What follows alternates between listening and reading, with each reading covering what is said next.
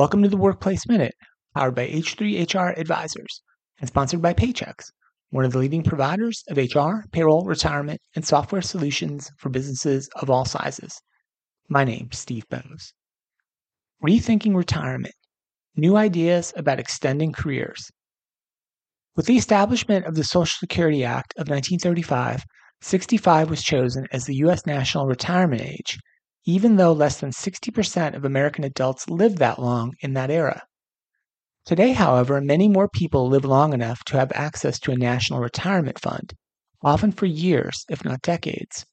The average life expectancy in the United States is now 76, and in recent years has even been greater.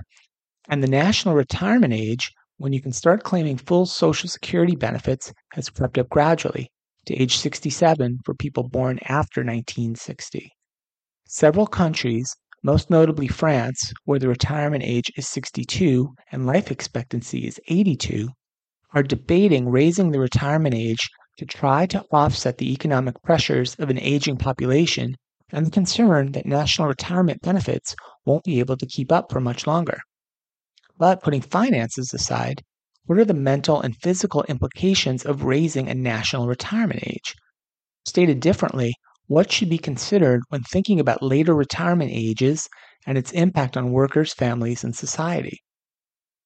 Researchers from Boston College have found that Americans who are healthy at age 50 can expect to have roughly 23 more years free of disability, plus about 8 years living with some kind of a disability. That would suggest people's maximum working life expectancy on average is about age 73. The changing mix of occupations, with roughly 45% of the American labor force working in a knowledge-based field, such as management, business and finance, education, or healthcare, also lends support to later retirement ages.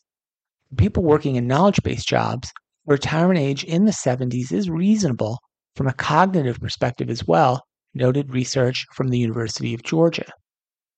Additionally, some experts speculate the losses of job-related physical activity and social interactions that come with leaving work are often largely to blame for post-retirement declines experienced by some retirees. However, other jobs that are more physically demanding take a toll on people's health, and for people in these types of work, retirement can improve their health outcomes.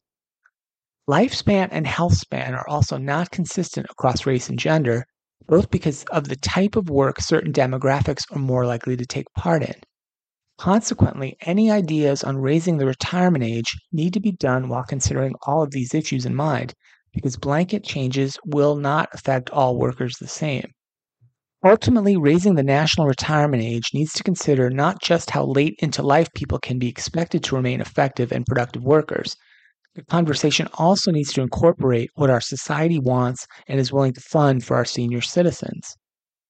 The initial intent for Social Security when it was established in 1935 was simply to sustain people once they could no longer physically work. But another way to think of a federally funded retirement program is that it should reward people with at least a few years of leisure after their working careers are over. The question is really this: what do retiring workers deserve?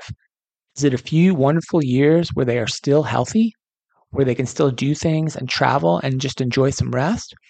Or is it more about wringing just a few more working years from a part of the population that has already contributed very much? These are big societal questions and ones that will continue to be debated in legislatures and living rooms for quite some time. That's it for today's Workplace Minute, powered by H3 HR Advisors.